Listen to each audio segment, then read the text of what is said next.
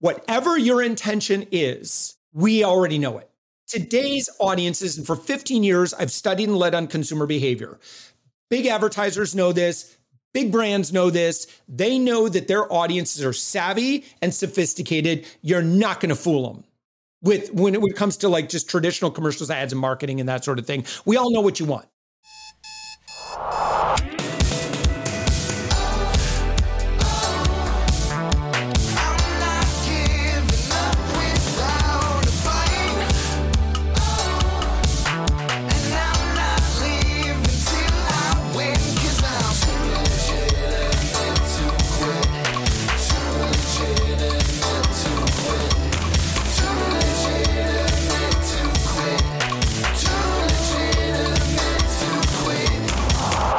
Welcome to Too Legitimate to Quit, instantly actionable small business strategies with a pop culture spin.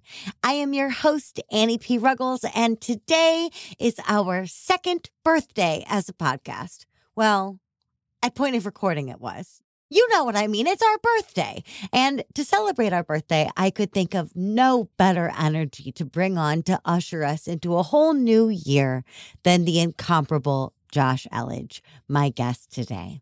Josh Elledge is a U.S. Navy veteran and launched UpMyInfluence.com to help agencies, consultants, coaches, and other high-ticket B2B service providers skyrocket their sales. He also started SavingsAngel.com, which has grossed more than $6 million in sales with zero paid ads. Josh is a keynote speaker, writes a syndicated newspaper column to 1.1 million readers, and regularly appears on more than 75 TV stations across the country. All told, Josh has appeared in media more than 2,500 times, and I sure am so glad he sat down with me for this. Enjoy my interview with Josh. Media freaking sensation, relationship marketer extraordinaire, and king of the mini whiteboard. Josh Elledge, I have a question for you, which is, what do small business owners need to focus on this week? Oh, absolutely. Where their best business. Listen, I've interviewed over 1,400 business owners, 6, 7-figure, 8-figure business leaders. And when I ask them this single question, where do your best customers come from? Invariably, 90+% of them say word of mouth, personal relationships, networking, who I know, through the grapevine. So why, to our business owner friend that's listening to our conversation right now, that's where you need to focus on. You need to systematize that process of talking with more amazing top shelf leaders. You need to build lots and lots and lots of amazing relationships, because if you will, and you get to a point where you have 200, 300, 400 people that when asked, who would you recommend for fill in the blank? And they say, you. It is game, set, match. You are set for life, and it's my job to help you get there. Heck yes, and hallelujah to everything that you just said, because, one thing I've heard you say is your network is your net worth, right? Like that is what is going to happen around us. And I love the verb you chose there. You said if you're not talking to, you didn't say selling to. And I'm obviously pro sales, y'all. I teach sales, but I think sometimes when we play this quantity game of people, we really treat it like a pure quantity game. Like, I got to give my business card and tell my spiel to 75 people today. No, maybe not. Why don't you have 3 quality conversations this week?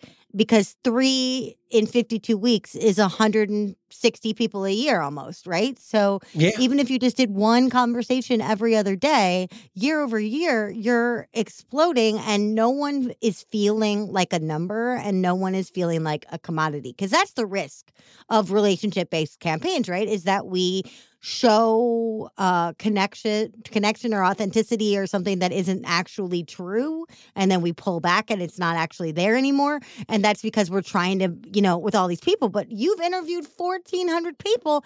Yes. And I'm sure one of them is me. And I am sure that the majority are going to do exactly what you said and be like, you're trying to build something. You're trying to have those leads come inbound. You're trying to have relationships be the core of your business. You need to talk to Josh Elledge. Or you haven't considered relationship. You haven't considered podcasting maybe. Oh, you need to talk to Josh Elledge. In either way, like that took effort from you. So how do you walk that line? How do you connect with a lot of people in a meaningful way that doesn't exhaust you or make them feel like they're pulling a number at a grocery deli counter? Yeah, right. Well, it definitely does take systems. It takes, for me at this point, as long as I've been doing this, when I started off, it was just me. And then, I look at everywhere, and this is kind of the litmus test it's like, number one, how would I feel if I received this communication? How would I feel if I were treated in this way? How would I respond? What would I think about the other person if this is what they, if they invested into the relationship in the way that I'm investing into the relationship with them, how would I respond? And I just try to separate myself from my own stuff. And I said, no, be honest. How would you really feel? Right. And so if that can be improved, or there's opportunity where I can improve their experience, right? I'm going to do it. So there are a lot of really innovative things that we've had to create out of thin air that had never been done before, in order to facilitate. And Annie, I'm going to give you some numbers here that I think, to our friend that's listening to our conversation right now. I love numbers. Here's the situation. I'm going to explain the situation. I'm sure is very, very, it's all too common.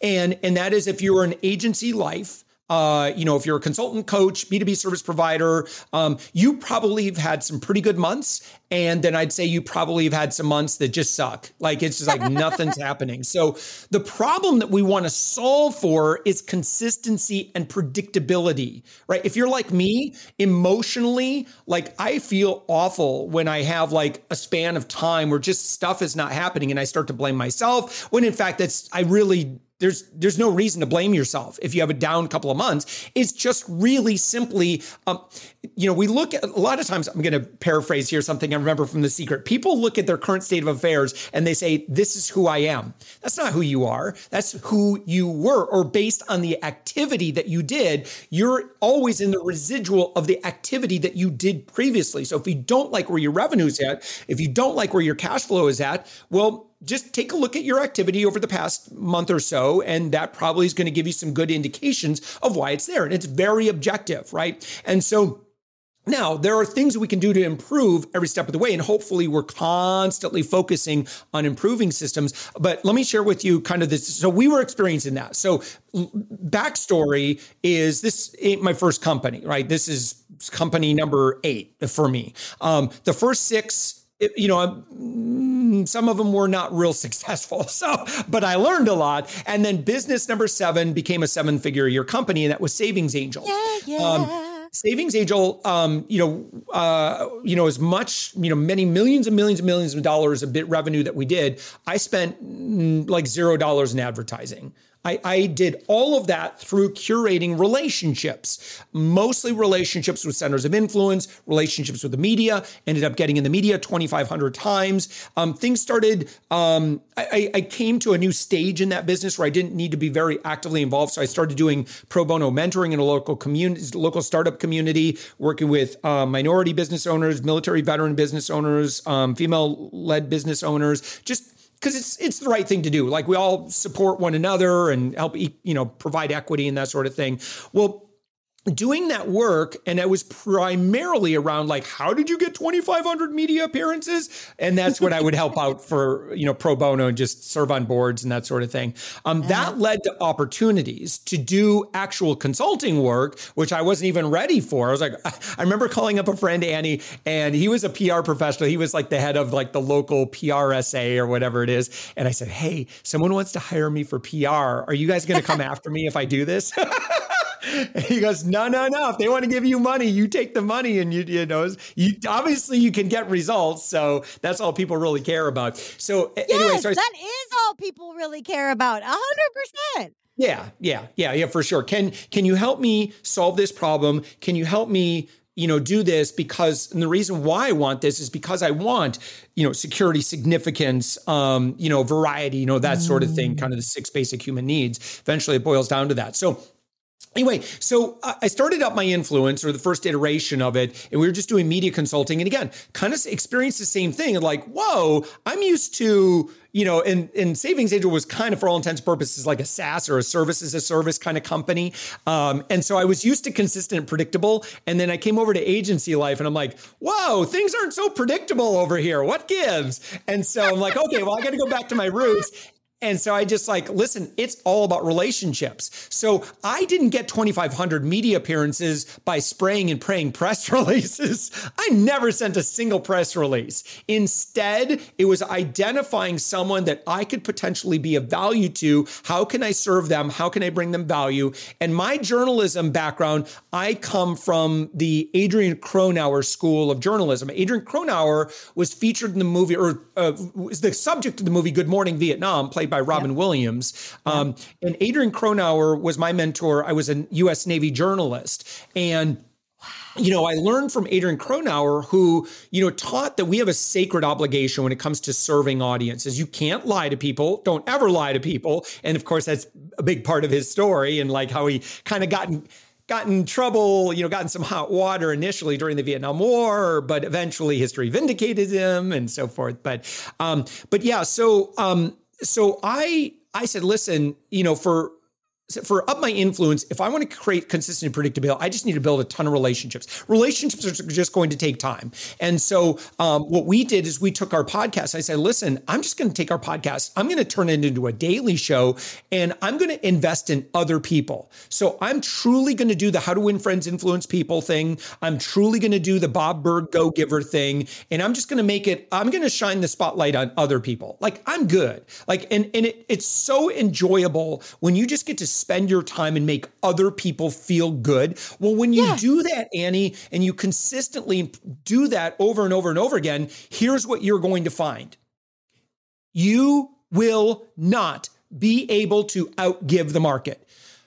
Seasoned business professionals will always reciprocate, or they will always ask how they can reciprocate.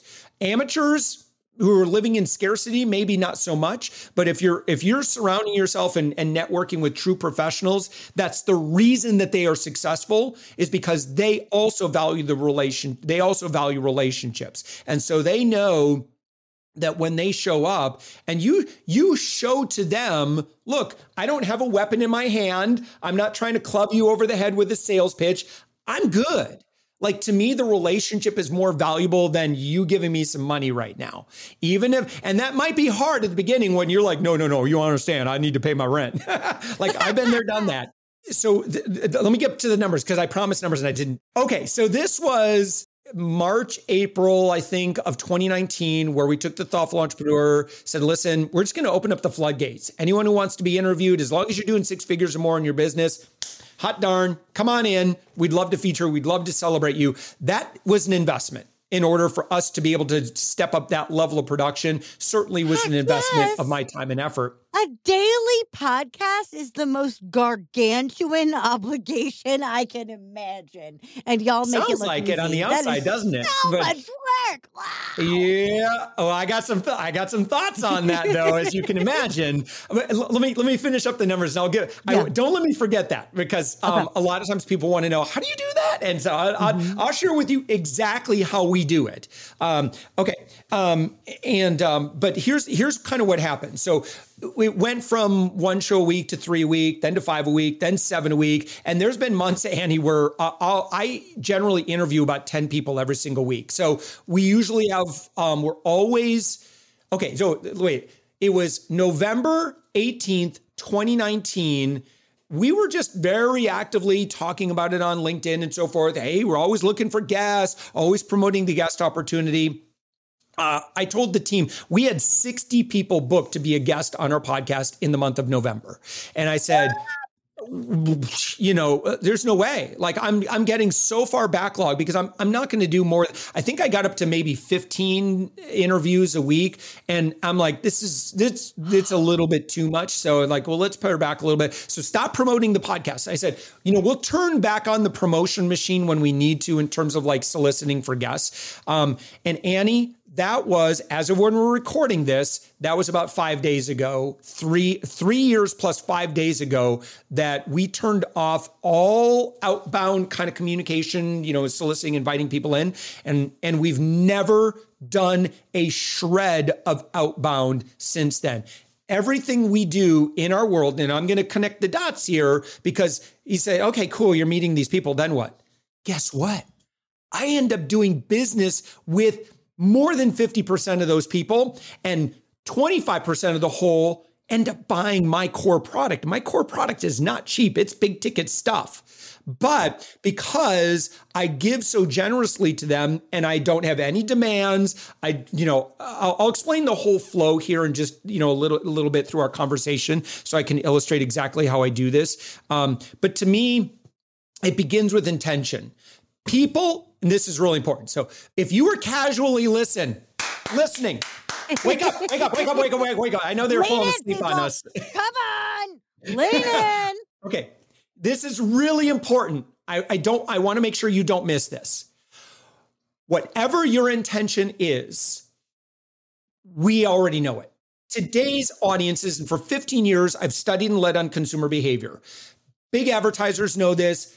Big brands know this. They know that their audiences are savvy and sophisticated. You're not going to fool them when it comes to like just traditional commercials, ads, and marketing and that sort of thing. We all know what you want, right? And so if you're dealing with a population, and the reason why populations, by the way, if you're curious about this, is because we've been experimented upon like never before, the past 15 years in particular, in terms of like how much we've been inundated with advertising messages. Social media and mobile devices have put, thousands of ads in our face every day.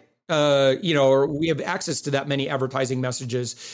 So what ends up happening when you experiment on a population like that is they become hyper resistant to being sold to. Look at what's happened to email and email spam. Okay. It's really hard the numbers are just pretty bleak. If spray and pray via email is your strategy, same thing with DMs, same thing with banner, back in the day, banner ads and any other thing. And here's the thing, right? Oh my God, banner ads. That takes me back. Yeah, right, Woo! right. Yeah, I know. So marketers flock to all good ideas until they ruin them. And they just leave, it's like locusts descending upon the crops and just leaving a wasteland. That's what marketers do. So a good litmus, I see you. I'm just like dying. I saw The Lion King last night, and I'm just seeing like hyenas taking over Pride Lands. But it reminds me of like when 1871, which is a big innovation hub, opened in Chicago. The first couple of months were blissful because it was all startup people, and I was like the only marketer there. And then I went like 3 months later, and it was all marketing people, and it was very much.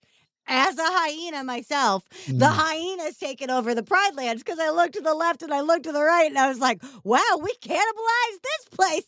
Sure did. So I'm dying about that because it's totally true. And I don't want to demonize, I don't want to demonize marketers per se, because I think it's just the marketing culture. Yeah. So we're kind of victims. I don't want to say victims, but we play a part. We have to attach, and we do. And when we attach, it sort of breaks. Yeah. And digital entrepreneurs, what ends up happening is, culture, and you have these, in our world, I think, you identify them as gurus or whatever. So they're dispensing thought leadership around certain ideas on how to do things. Now, what really sells, unfortunately, is the fast, easy riches. Just sit on your toilet, sip martinis, and then go out to the beach and sit on the beach and sip martinis. And, you can have easy automatic riches. All you have to do is just use technology to annoy people and eventually get to that 1% that's going to buy your thing.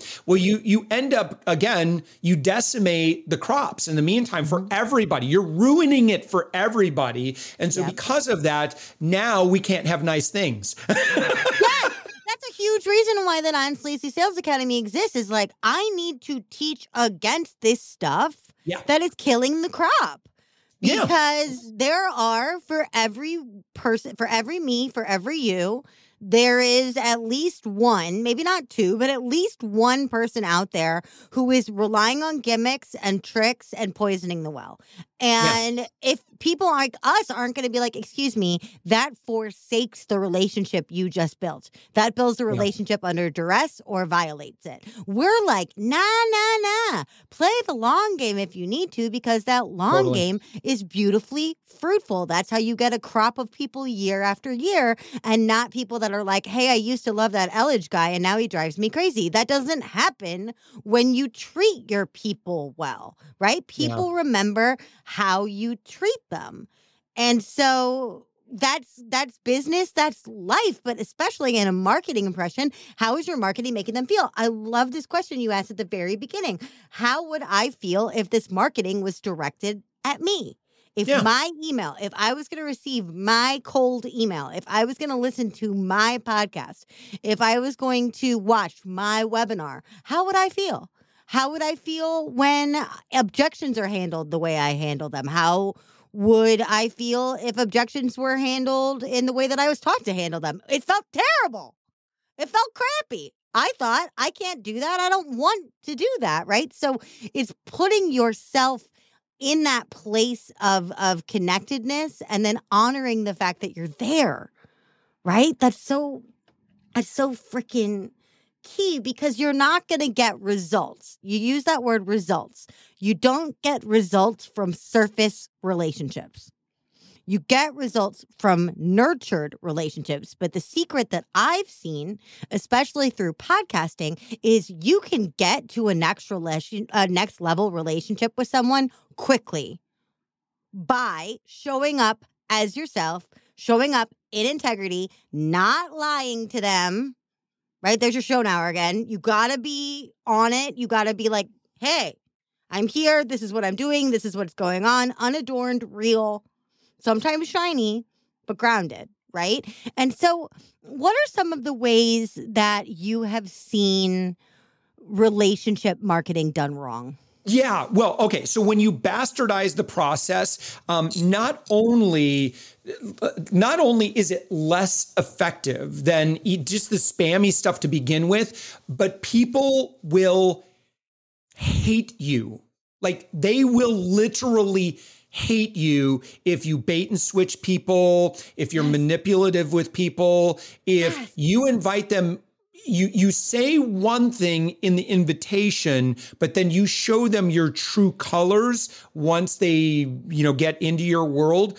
I can tell you that as a fairly empath-oriented person, I feel awful. Like, it just makes me feel really, really bad when I feel like, oh, they just wanted me for my body or whatever. I don't know what they want for my money. It feels so slimy, and I feel so used and abused in that point. So that's where it goes wrong. So that's why I have to go back to intention. If your heart's not in it, I'm going to tell you right now, and you don't have the ability to take your sales hat off and put it on a shelf, or you don't have the ability to look into and say, is the value of this, is there value in this relationship, or is there value in, building relationship with people? And if you're just not at that place right now, and you're all about the money, I am not the person for you. And then there are a lot of broy marketers who have a lot of S-H-I-T to sell to you. Sorry. That's He said they shit, have a you guys. lot of stuff to sell to you. And guess what? You're going to lap it up and you're going to buy every bit of it and you're going to make them rich. And it's going to be a great, incestuous pool of, just marketers just selling at each other nonstop. That does not appeal to me. No.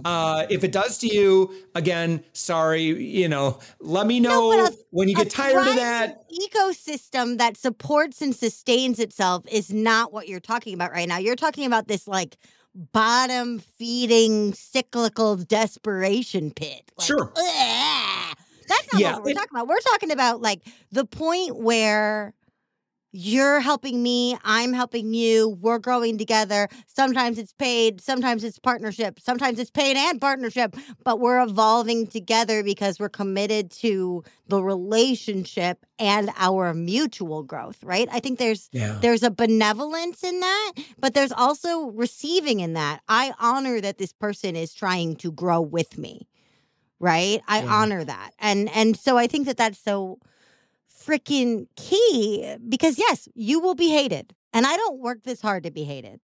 And you said you're sort of empathic. I am a sponge. So if you bring me like not like why do I want to learn sales from a fat girl comments on YouTube? Like those are just douches being bitches. But I love that you're like S-H-I-T and I'm like douches and bitches.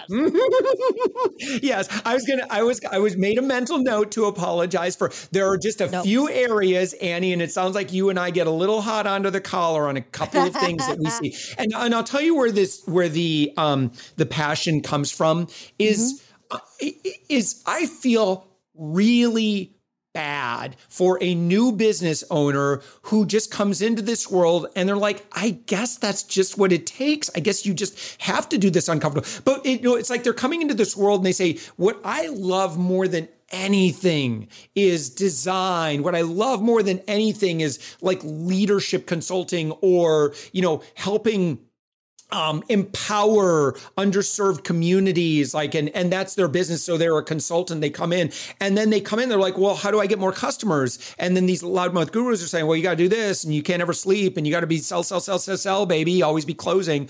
I just want to let you know, like that attracts a lot of attention. And I'm not saying that they are not selling programs. They are selling a lot of those type of programs. But I've also seen, and I'm going to be careful here about getting too specific, but I have been to events where they have knowingly sold stuff that they know it doesn't work. They know that it doesn't work. And I've talked with them and and not with them, but they're, people that are like, oh yeah, no, it's designed to fail. Well, why would they be selling it? Because they want people to go get their nose bloodied and say, all you really need. A little fun side hobby is I study cults. Yay! Oh my God, I knew we were siblings. So, well, more around like cult behavior and brainwashing and this. And I'm really coming at it because, again, with Savings Angel, I'm a consumer advocate. So I have a heart for that new business owner being manipulated or for that consumer being lied to. It hurts in my heart space when I see that. And so I feel like, this moral obligation to advocate for people who are just trying to do the best that they can, but they don't have yet the wisdom to know, I guess I don't have to buy that thing, or I don't have to, it's like, if someone told you that the way you run your business, the way to become successful is to become like that stereotypical old school used car sales guy that can never leave the lot because he's so afraid of going home, heaven forbid, spending time with his family, and he might miss that one sale, that walks onto the lot. On that one car that isn't right for anybody. No. So I want you to know you should be able to do what you love. You should be able to, grow your authority through results that you get for other people. And that should be the thing that carries you. And yes, you need visibility. Yes, you need to, kind of build introductions and so forth. But, again, if you'll take the approach of making it ridiculously easy for super well qualified, your dream persona buyers to build relationships with you, that's kind of the goal here. And relationships, they got to start somewhere, but in order to nurture the relationships, it's a really, really noisy world. So what I have seen, while my inbox or my DMs continue to be slammed with people with these robo scripts and stuff like that. And again, I hate that stuff too. I don't know if you love it, but I'm not a big fan. Okay, hold on. In your knowledge of me, does that sound like something I would love, Ellen? Come on. Yeah, probably not. I'm kind of talking to our friend that's listening to us too, and they might, oh yeah. It is, what's crazy? When I've talked about this on social media, I'm like, how does that really feel? It's amazing who comes to defend that. And it's like, well, tell me more about what you do. And yeah, I think you should disclose that your opinion is coming because you're doing that, or you sell courses to tell people to do that thing. But those are usually the only people that defend those tactics. Oh, getting back to the cult thing. So there are organizations that will intentionally, so I've had to do a lot of deconstruction and reconstruction on this stuff. But there are organizations that will intentionally send their followers out to go fail in the world. They intentionally tell them to do things they know it doesn't work. And the reason that they do that is so that they can delineate a world that doesn't support them from, just come on back and we'll love bomb you when you come back and give your money to our culty bubble. Absolutely. All things work and you prosper, but the outside world is simply not for you. Yeah. In fact, I was at one event because they gave me a ticket. I'm like, I'll go check it out.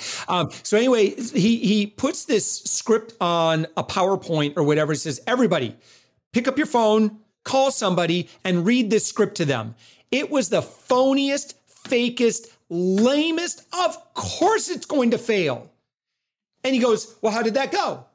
Oh, so all you really need now is you need to get much better at this so that it can blah, blah, blah, blah. And then, then of course proceeds to sell them the program. It's awful. Yeah, that culty only I can help you mentality. Oh, totally. Right? Yep. Well, and the other thing about it is, and I think I love that we're talking about cults today. I've seen every cult documentary that has ever existed and listened to every cult podcast that has ever existed. But let me be very careful too when we talk about this. I in no way am talking about to our friend that's listening. I'm not talking about your group. I'm talking about the others. Oh, so, no. Right. I'm not talking about your religion, your group, whatever. I'm just talking about the other people. So don't. It's a very real thing, though. When you're gathering people around yourself and you're manipulating people for their own benefit with their consent, right? It's very different than when you're manipulating people to your own glory. It's very different, but it can feel the same sometimes if you're a super empath and you're like, why am I making this so much about me? Right? So we can feel a little culty putting ourselves in the center of things. But one of the main things in cult mentality is that I will rob my members of personal power toward seemingly the power of collective, but really more the powering of me, right? And so me as leader of this cult that doesn't exist, but could, right? And I always say that most of my friends would be incredible cult leaders, but that's neither here nor there. None of us are starting cults today. But I think what we're talking about is so beautifully the exact opposite of that. When we are relationship building, when we are relationship delving and developing, we are loading up our partners and our followers and our peers with more personal power, not less. We're connecting them to the outer world more. We're bringing them into themselves more. We're not saying only I can fix it. We're not saying come stay away in my little mastermind and never talk to anyone else again. We're not saying that because that would rob the person of personal power. I mean, so many people are selling empowerment, and the very first thing they'll teach you is you are nothing. I am everything. In order to be empowered, be a mini me. That's gross and culty. Yeah. Yeah. And, and it really does. There's boy, Adam Grant, Think Again is just such a great book to start to, think more objectively around the messages that we're given, just so we can be super informed on this. But, I'd love, Annie, to kind of talk about, kind of sales. I want to keep talking about the sales conversation too, because I think, you're just such a brilliant mind when it comes to this. My approach to the sale, so we produce a lot of content and, we're working on webinar right now.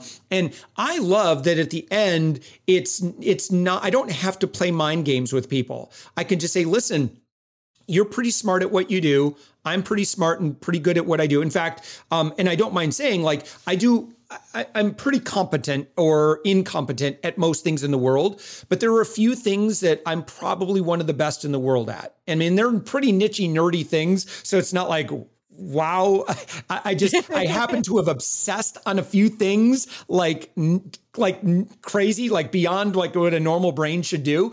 And one of those things is, again, leveraging platform and generosity to facilitate endless predictable sales. I'm really, really good at it. I'm not good at most things, but that one thing I'm really, really good at. Phenomenal at that. Like, let's crank really, really good up by about 50 and say you are phenomenal at that. Well, thank you. Thank you. You're phenomenal for that. You're also known for that. Thank you. Well, I appreciate that. So I share that like in the webinar. I say, so listen, clearly we've got the results or whatever. Now we need to figure out what's next, right? And so, some of our programs do have some investment, but obviously you would only make that investment if just the math made sense and it made sense for you. You've got the budget, you could do it or whatever. Like, listen, it's about treating your guests like adults. You're pretty smart at your business. I'm good at my stuff. Let's figure it out. If there's a fit for us, awesome. If there's not, you know what? There's probably a lot of other ways that we could help one another. And I'm honored however that ends up looking like. So if your intention when you get into and this might be controversial, but my intention for a sales call is the greatest good. That's really what my intention is. And I am totally cool if it means I don't think you're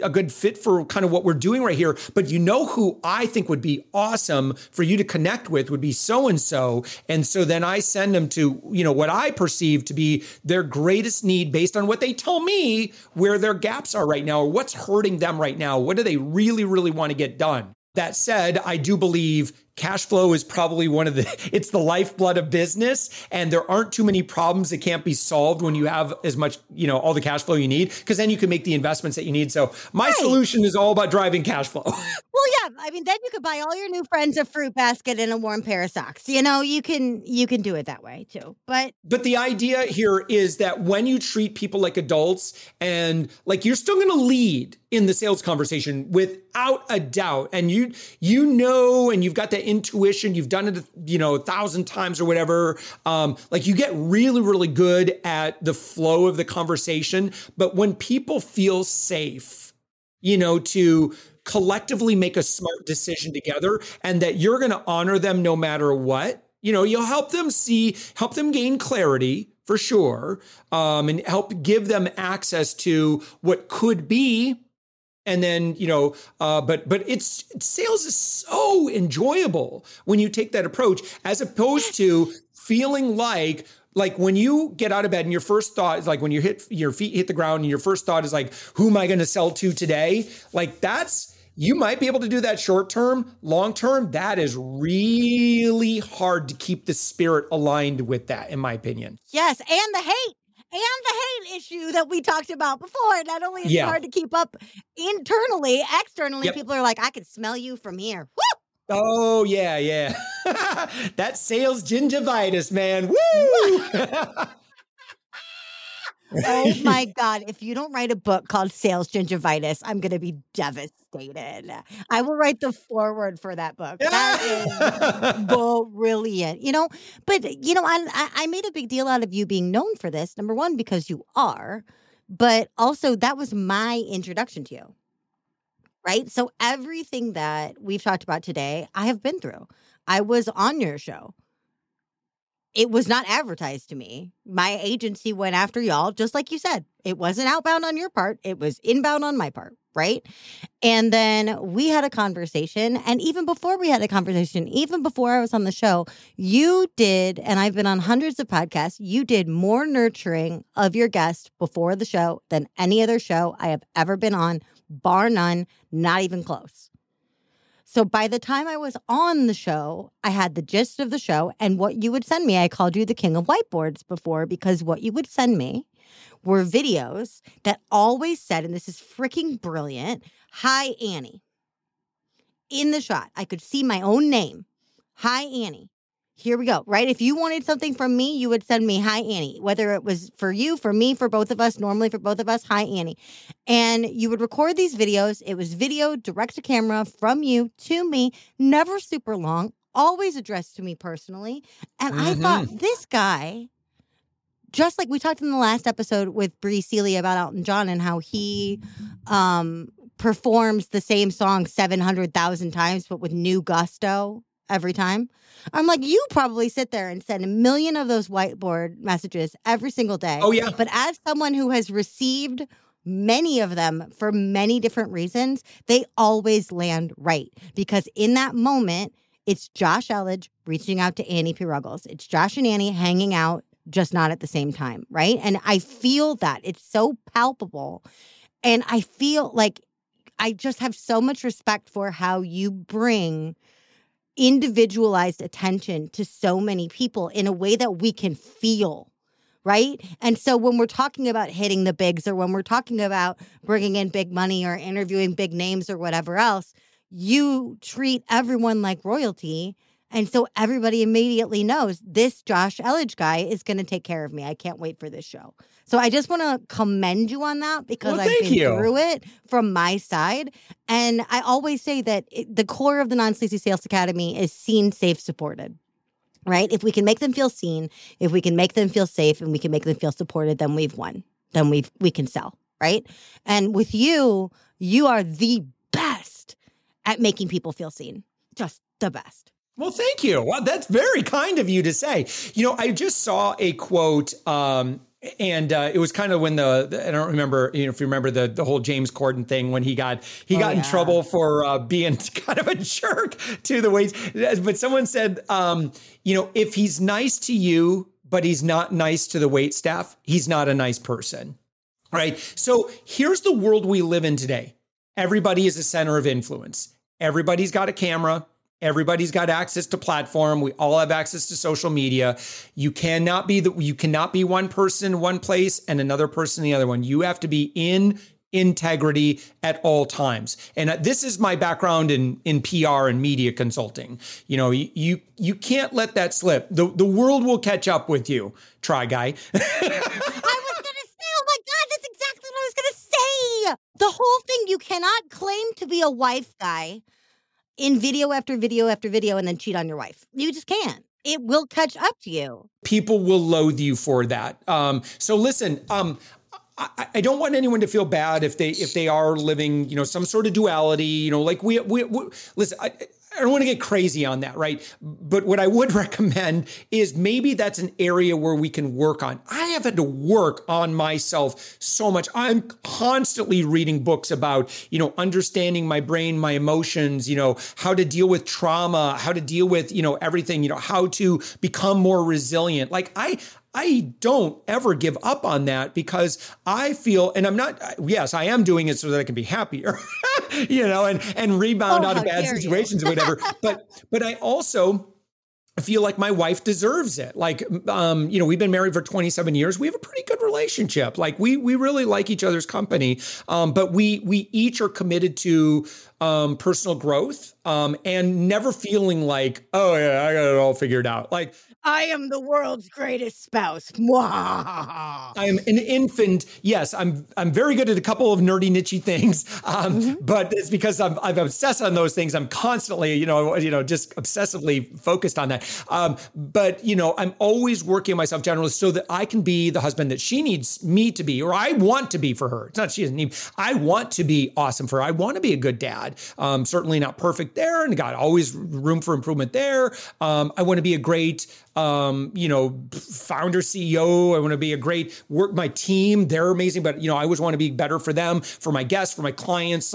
And so the more that we work on ourselves, the more valuable we become. When you fill your own cup first, then you're better able to fill the cups of others. So it's a never ending process to continually work on each other. Listening to podcasts like this has changed my life. It really has, because I've learned and I've gained that learned knowledge and that modeling knowledge, when I've tested what I've heard and I've done the thing and I've gained the activity knowledge from doing the thing. And then, the teaching knowledge when, the student becomes the master and the student is, and it's our job to inspire that, that next generation of people. We really do, like who we become in the process. And I've interviewed, so many people that, look, like you'll get the money. I know we're all worried about the money in the beginning. Like you'll get that figured out, hopefully. But who you become in the process, honestly, is so much more valuable. And there's some people that heard what I just said and said, yeah, okay. And then there are other people that heard what I just said and go, no, for real. That's real. That really is. I've been telling people for years, the best autobiography title I've ever heard is Michelle Obama's Becoming, for that exact reason, right? We are all in evolution. So when Becoming came out, and I'm a Libby, lib Chicagoan. So me being excited about Michelle Obama's book is a big duh. But when that cover came out and that title came out, I was like, oh, Becoming, right? Mm-hmm. And so I love that permission slip you just gave everybody. If you're showing up disingenuously right now, you have permission to change it and the ability to change it, which is actually, oh my God, the perfect transition into our pop culture piece about someone that we are getting to watch evolve. Oh, Josh, what does this have to do with a self-confessed person who has done terrible things and now is trying to at least do terrible things in the name of good? And by good, I'm talking about the Rebel Alliance. Hey, Josh, what does this have to do with Andor? Yeah, oh my gosh, what was it? Episode, I forget what episode, I think is out of 12. So it might be around episode 9 or 10 or whatever. I don't want to say what happens in it, but there's a couple of speeches. And and I'm always just such a sucker for this when people realize, and they speak truth to power of like, this is who I am. So of course, given this environment, of course I would do this. I am, I am just the way I'm wired, who I'm designed to be. Naturally, I'm going to fight against tyranny. I have no choice. This is every fiber of my being. This is who I am in the galaxy. I have to be this person, right? And it's that understanding and being true to who we are is just such a beautiful thing. I think it's why when we see, when I see really great art or a musician, a dancer, and they are it's just this beautiful expression of who they felt driven to become. That's what makes it so beautiful for me, because I can imagine the amount of work that they put into, and it's just with so much grace and ease and flow, and it feels so flawless from the outside. That is so beautiful to watch. A great leader who can inspire other people. It's just a beautiful thing to watch. So in Andor, yeah, it's this beautiful unfolding, which, by the way, is probably the best Star Wars product since the original trilogy. in my opinion. I have heard this from everyone, and I'm inclined to agree. Yeah. So if you like Rogue One and you're not watching Andor, I don't know how you missed that. I don't know how you missed that. I don't know how people missed Rogue One in general. Like, so many people have seen the new trilogy but haven't seen Rogue One, and I'm like, okay, you need to go back. Like, I have nice things to say and not nice things to say about the new trilogy. I have nothing less than stellar things to say about Rogue One. Yeah. Rogue One was phenomenal in its grit and its honesty and its darkness. And it's like, it's tough. If we're going to try to do something, there are going to be casualties. People will be tested. It will be painful. And I just remember we saw Rogue One on Christmas and I just sobbed the whole time. And I looked at my brother-in-law, who's the other Star Wars nerd of the family. And I just looked at him and I was like, screw you, buddy. I just bawled for 2 hours.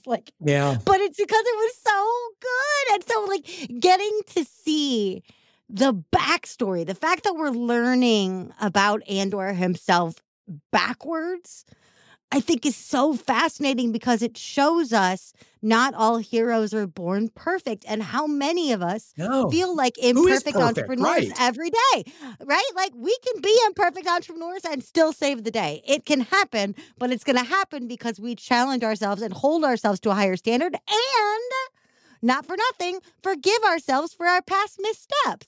Yeah. Yeah. It's easy also for those of us, let's say, for example, let's be careful here, but politically, the other side, they're bad and evil and awful and they're the, blah, blah, blah. Yeah. It's really easy to otherize people and to just think that they're horrible people. But again, if we look at Andor as this, it humanizes everybody. The good guys aren't perfect. The bad guys are also humans, right? The Empire, it's not just this black and white type thing, right? Because you see now these humans inside the Imperial machine. How could they not be who they are? And I think really great shows. I haven't really watched Thin Blue Line, but I think that was, what am I thinking of? The Wire, excuse me. So The Wire is, I haven't, yeah, I really am looking forward to that. But that one is where, again, you just gain so much empathy for everybody, the good guys, the bad guys. Everyone's a little bit gray, like we're all human. And I think that there's something so beautiful in the mortality and the raw realness of, we're all doing the best we can with what we know. And in fact, for me, because I had some tough stuff growing up, from my parents. And for me, the path through that is forgiveness. And the path to forgiveness is saying, you know what? Based on their situation, based on their upbringing, based on, their conditioning and the messages that they were given, of course. Is it right? No, but it's what it is. And so, that compassion, for everybody, I just think is a beautiful thing. And I really hope too, again, otherism and tribalism really sells. And it, again, getting back to the culty stuff, it's very appealing. And by the way, just because someone is smart, has nothing to do with their susceptibility of, looking at every character within. Well, we're just going to use Star Wars parlance here, thinking that all the rebels are good and all the Imperial folks are bad. That's a very simplistic way of looking at that. And the brain loves simple answers. When in fact, again, it's much more complicated than that. So, oh my gosh, Sapiens. Like if you look at like the history of mankind and why just the brain loves tribes and the brain loves simple answers to things. So we look at, lightning came down and torched our crops. Why did it do that? Because we were sinning, we were bad. And so it's an easy answer. And so the brain goes, good. All right, now I know why. Catalog. Good, bad. Good, bad. Yeah. Yeah. Stuff like, again, I'm going to be real careful here, but things like COVID, it's complicated. And some people love to simplify it and say, no, it's just a conspiracy, blah, blah, blah. Again, I'm going to be really careful here the way I dodge love how this careful one. you're being. This is not a show known for carefulness, so you're really killing it. It's great. Okay, all right.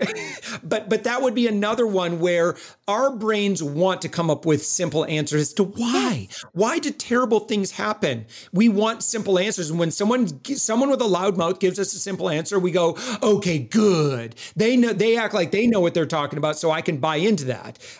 So this is the stuff that marketing gurus do, politicians do, religious leaders do. And again, nothing against religion. Religion is wonderful. But it does put labels. It's a system of labels, right? Like one of the things, I went to 14 years of Catholic school and I broke up with the Catholic Church because I got really irritated with the idea that like all other paths to God aren't equal. I'm like, so you're saying that I, as a Catholic, have more of a chance of going to heaven than my friend who's a Lutheran, and I don't understand that. Now, that's me bastardizing Catholic doctrine because I've had 14 years of trauma-based Catholic education, right?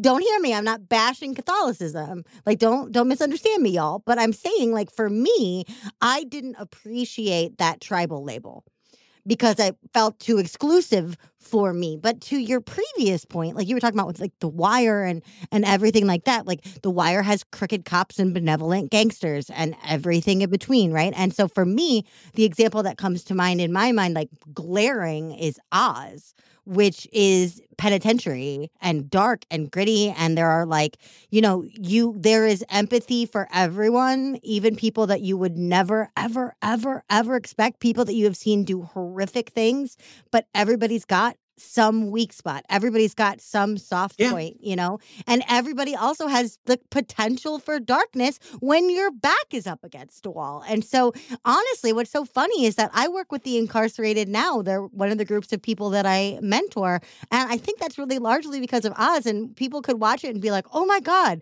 why would that inspire you to work in prisons? And I'm like, because everybody deserves a second chance and there's good in everybody. And if a show like Oz can prove that, then I'm going to rise to the occasion of making sure that opportunity spreads around, Yeah. Ugh. And also too, like, so I was Mormon for 24 years. We left about 4 years ago. And I got to tell you, like, I look at that experience, and it shaped me in many positive ways. Right. And I think I had to go through the full stages of grief, and for me it was, a CES letter. I mean, just at cesletter.org, if anyone's like, what's wrong with Mormonism? It's all documented pretty well. And when I was also shielded because again, this tribalism is like, oh, don't look on the other side. Don't look outside Pleasantville. That's another amazing movie. What's outside Pleasantville? And so when you're constantly taught, well, anything contrary is just evil and that Satan is trying to deceive you, it scares you from looking outside Pleasantville. So then when you finally say, well, wait a minute, maybe I should understand some elements because I'm seeing these other things on social media and I've never been exposed to that. That's kind of weird. So then you start to study this stuff yourself. And Mormonism has a very, very messy background, and it's nothing like what I was taught. And I was a seminary teacher for many years. Went to BYU for 3 years. I did all the things. I was hardcore, full tithe payer, full temple attendant. Like I did everything for 24 solid years. And when I started realizing that I actually knew very little about the foundings of the church and science and history and how it's just mathematically not possible, and that was very unsettling for me. Something doesn't click in anymore, but you can keep how, when it was good, how it taught you to treat people. You can take morality and carry it forward. Like every Mormon I have ever met, and through the National Speakers Association, I have met hundreds. There's a large sect of Mormons who are speakers, okay? Every Mormon I've ever met has been incredibly kind. Yeah. And the day I meet an unkind Mormon, I will be devastated because I can't make this broad sweeping generalization anymore. I can introduce you to a few. No, I'm joking. Right? But you know what I mean? It's like you've carried that kindness with you. Yes. But you're not so bound to the label anymore. And I love that as a Star Wars analogy too, because the prequels. But the prequels had Hayden Christensen, but the prequels had a tough cross to bear, which was they had to show that Darth Vader as Anakin Skywalker was once good, that the Force works in myriad ways, both light and dark, and that each and every one of us has to walk that line and choose. And so they wanted to show the good in Anakin. Now, they did that by casting Hayden Christensen and letting him be a whiny little bitch for 3 movies. But it's still that whole thing. And then with the most recent trilogy, which everybody also hates, we saw something similar with Kylo, where everyone was like, is he going to go bad? Is he going to stay good? Is he going to go bad? Is he going to stay good? Spoiler, he kind of just stays in the middle. He sort of just chills. He does a couple good things and a lot of bad things. And are we supposed to deduce from the handful of good things that he is completely absolved? Hell no. But if Kylo can have some good, that's right. Then so can freaking you. No matter how you've been encouraged to sell in the past, no matter what manipulative ploys you've employed, what gimmicks you've twisted, you can still choose something else because it doesn't mean you're all bad. You said at the very beginning, we look at our current state and we say, this is us. One thing that I really, really love in terms of like the world and how we treat people is I'm not hearing people referred to as homeless anymore. I'm hearing people being referred to as experiencing homelessness. Yes, right. It's not a label. It's not who I am. Yes. Right? It's not who I am. I am not just in this constant state that will never be fixed because we don't know why that person is experiencing homelessness. We can make assumptions. We can guess. We don't know. Be really bitchy in our guesses, but we don't know. But if we look at someone and we point at them and we say that person is homeless, then we're damning them to that label. But if we say that person is experiencing homelessness, then we could say that person has a problem that needs solving. If I'm having a feast or famine, if I'm having a famine time, I'm not a broke entrepreneur.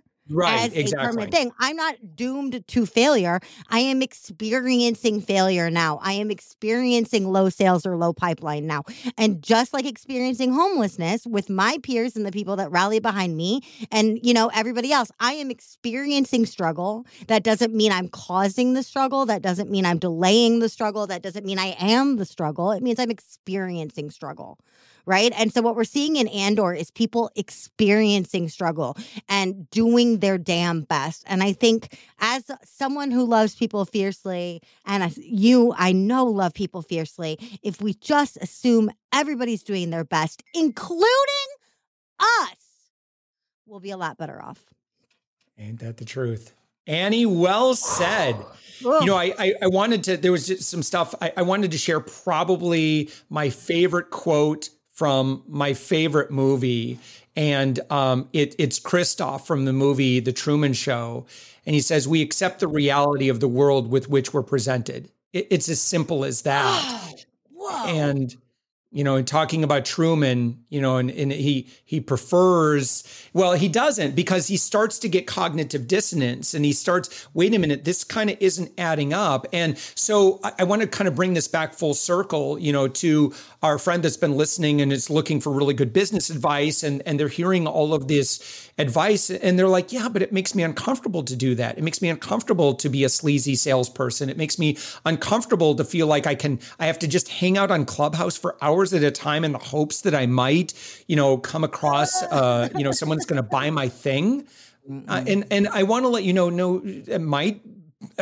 I don't think that's what you have to do. That's my opinion. But again, that is not what it takes. And again, I really have objectively had long conversations with thousands of entrepreneurs by now, but certainly formally on my podcast, you know, 1,400 very meaningful conversations with thoughtful entrepreneurs. And that's not what they do. You know, they don't they don't, they, I want to say a bad word, they stay classy. They stay classy and they play the long game. If you're willing to do that, I know it sounds exciting to become an instant overnight millionaire, but every story has a backstory. And I know you've heard this before, just you pay your dues one way or another. Shortcuts to the system oftentimes end up just being a big booby prize. What you really, really want is again, the systems and the people and the network and authority that you've truly earned and that you've made good in the world, and your outcome that you've helped create in the world, that does the work for you, and you will get there. And I promise you, just stick around, plug in with good people, plug in with good, heart-centered leaders, and they'll constantly reinforce, yes, you're doing the right thing. Just keep doing it. Just a little bit longer. You can make it. And when you get to the other side, it will absolutely all be worth it. Business today, Annie, is much easier for me today than it was many, many years ago. It was hard as hell many, many, many years ago. But, again, just you keep, surround yourself, the 5 people, you're the combined average of the 5 people you hang around with most. Hang around with good people. They're going to keep you going. Just, again, focus on providing the absolute best experience you possibly can for your clients. Always be looking at, how can I make our system better? How can I make my services better? How can I be the best in the world at this one very particular thing, the thing that people pay me money for? And your work will speak volumes for itself. People are so connected today that they will end up doing your work, a lot of the quote unquote marketing work for you. And final quote I'll just add with this is the founder of Geek Squad, who said that advertising is the tax you pay for being unremarkable. Go be remarkable. Just focus everything on being as remarkable as you can, and you'll never have to advertise again. If you don't want to, you still can if you want, but you don't have to pay that tax. But that's how you, to use your phrase, earn authority, right? It's earned authority. Oh, my God. Well, you and I know that we could gab forever, but we have Thanksgivings to prep for and meetings to have, and you have whiteboard videos to send, I'm positive. So I have 2 questions for you before we let you on your merry way. The first one is, in the next big Star Wars show, we don't know what it is. Maybe it's Andor Season 2, which is filming right now. So chip chop, whatever. But I'm not going to bind you to that. It could be any, okay? You have been cast in a walk-on role. I saw that Season 1 of Andor had 6,000 extras. So let's say that you are a featured extra. You have a couple of lines. What role are you playing within the Star Wars cinematic universe if you could be a walk-on part as anything? Yeah, I would probably go, with something that where I get to express some sort of emotion, right? So not a stormtrooper. Got it. I would love to be. Yeah. So it'd be nice if I was a face character. To my Disney cast member friends here. But so whether that is expressing the frustration of being, the empire is, and just sharing the raw emotion of what that feels like, or, it'd be tough for me to play the oppressor. But again, I love the very human, like I'm too scared not to do something different. It's like, when you look at totalitarian regimes of the past, and most of them were just blinded, right? I would not want to be that kind of character. I would have a tough time with that. I'm too objectively thinking. So yeah, I guess I would be, someone that expresses that hope. So it's not so much about the who it is, but you want to convey the hope. Yeah, and I want to be a champion of others, and even my little walk-on role, maybe if it's just me helping someone who's tripped and fallen or something like that, and I say, and I'm able to say something like, we can never give up kind of thing, I don't know. That sounds kind of vague. No, it's benevolent. I love it. You're like, no, I'm going to show up. I'm going to provide hope. It's Yeah, going to be yeah, amazing. yeah. It's going to be powerful. I'm going to hand someone a mop and it's going to change their life. Like, I love that. That You're could be going to it. walk on That could roll. be it. You're like, my So capacity like the for care will wind, not be matched. Lupe. Oh my God, I love it. I just adore it that even that is benevolent. Meanwhile, I'm like, I want to be a droid and roll around and say funny shit. And you're like, no, I want to convey hope. So if our listeners out there need some of the signature Josh Elledge hope and strategy, what's the best way for them to come into your world? Yeah. So listen, if you go to a couple things, number one is I'm always looking for really, really great podcast guests. In fact, we have a network of over 100 different podcasts that we've launched. I can connect you. Like if you have a great story, you're a great guest, or have an interesting story, and you've got certainly if you've got some success business wise. Oh, I can hook you up in a big way. So we have a page on our website. If you go to, get ready to write this down, it's www.upmyinfluence.com.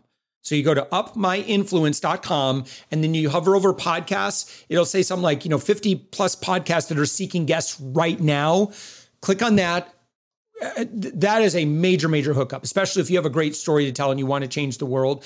Go peruse. I'll tell you, most of them are a little nichey, so you're going to have to look at them all to see, the ones that you might be a good fit for. The Thoughtful Entrepreneur is always looking for good guests. Even though I'm always booked out like 6 to 8 weeks in advance, which is a good problem. So that would be number one. Number two is like, let's say you're a little bit earlier stage in business, or if you provide services and like you want to make your mark in the world and you love working with individuals. So I love working with like B2B consultants, coaches, agency owners, B2B service providers, particularly if you sell bigger ticket. We should probably talk. I probably have some really good introductions. I may be able to help you. There might be an opportunity for us to work together. I don't know, but I'd be happy to grab 15 minutes with you and maybe we could take a look at that. At my website as well, I've got a webinar where I really go into this and I get very tactical. I lay out a lot of data and it will probably change your life in a very significant way. If you feel like, again, the answer to all your problems is the next big marketing whiz bang gizmo. It's not. It has more to do with the foundational of like who you are and how you show up. And when you get this figured out, it's going to feel like, look at this, Annie, I've got the Harry Potter lucky juice right here, the Felix Felicis. And when your heart is in the right place and you've got a little bit of authority, you're just going to feel lucky every day in business. And I say that having been on both sides of it, where everything felt like it was a struggle. And then, also I've been in my business where everything just flowed. And I love those flow moments. And so my hope is just to inspire you to kind of get in that flow, not getting ooey gooey, airy fairy about this, but it's just about how you show up in the world and what people think of you and, how you inspire them. That's really all it is. But when you show up as that person every day and you got the authority and success, a little bit of success and authority to back it up, it's pretty easy. But like business gets really, really easy. And as a result, cash flow gets easy. Everything gets easier. You attract the right people. You attract the right team members. You attract the right experts. You attract the right opportunities. You attract the right partnerships. Everybody just wants to support you when they know that you're a train that's moving. And there's just these attractive qualities to how you show up every day. Heck yeah. And it's earned. Authority is earned. Luck is earned. And I'm just so lucky that I somehow earned an hour plus of your brain for my show. So Josh Elledge, I love your brain, but thank you so much for being my guest today. It has been a true delight to share this space with you. Annie, perfectly mutual, my good friend. Thanks for having me. Y'all, I will be back in just a second with my final thought and your homework for this week.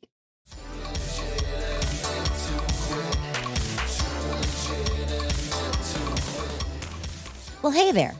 As I mentioned at the beginning of this episode, this is our second birthday as a podcast, and I simply must thank all 114 of my wildly brilliant guests, my delightfully reliable and reliably delightful editor, Andrew Sims, and each of you for listening, sharing, laughing, the works. Now, I swear this will turn into needle moving, AHA providing homework, but it needs to get mushy for just a minute. I am proud of this weird, lovely beast of a show, more so than I can say or ever expected to be. And listening back to this episode with Josh helped me realize what specifically I love. I love how this show makes everyone around it feel. I love how it lands, how it connects and soothes and challenges in turn. I love watching people who are authentic every moment of their lives get to have fun in their lane again for their own dang sake and pull brilliance out of it. The stuff that falls out of people's mouths when they get to kick back, it's astounding. You've heard it. How many freaking books have we named on this show? At least a dozen, and that's why. How is your stuff landing? Your homework this week is to take a tip from Josh and think, really deeply think, if I received this, how would I feel? And I want you to do this about a critical piece of your marketing or customer service. If I received this, how would I feel? How would it feel to stumble upon your own podcast or to fall for your own fast action bonus or read your own sales page? Would you be soothed, seduced, intrigued, bored, repelled, nauseous? It matters. It matters because, as Josh can attest, after interviewing a bajillion people, and as I see more and more every day teaching sales, customers are not only savvy, they are just like us. Normally, they're just a few feet behind us on whatever learning curve we're still on.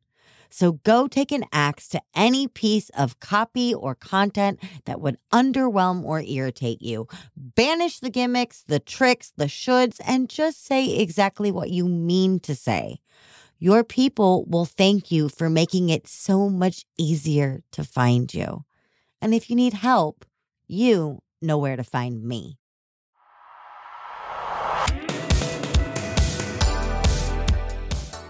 Hey, thanks for listening.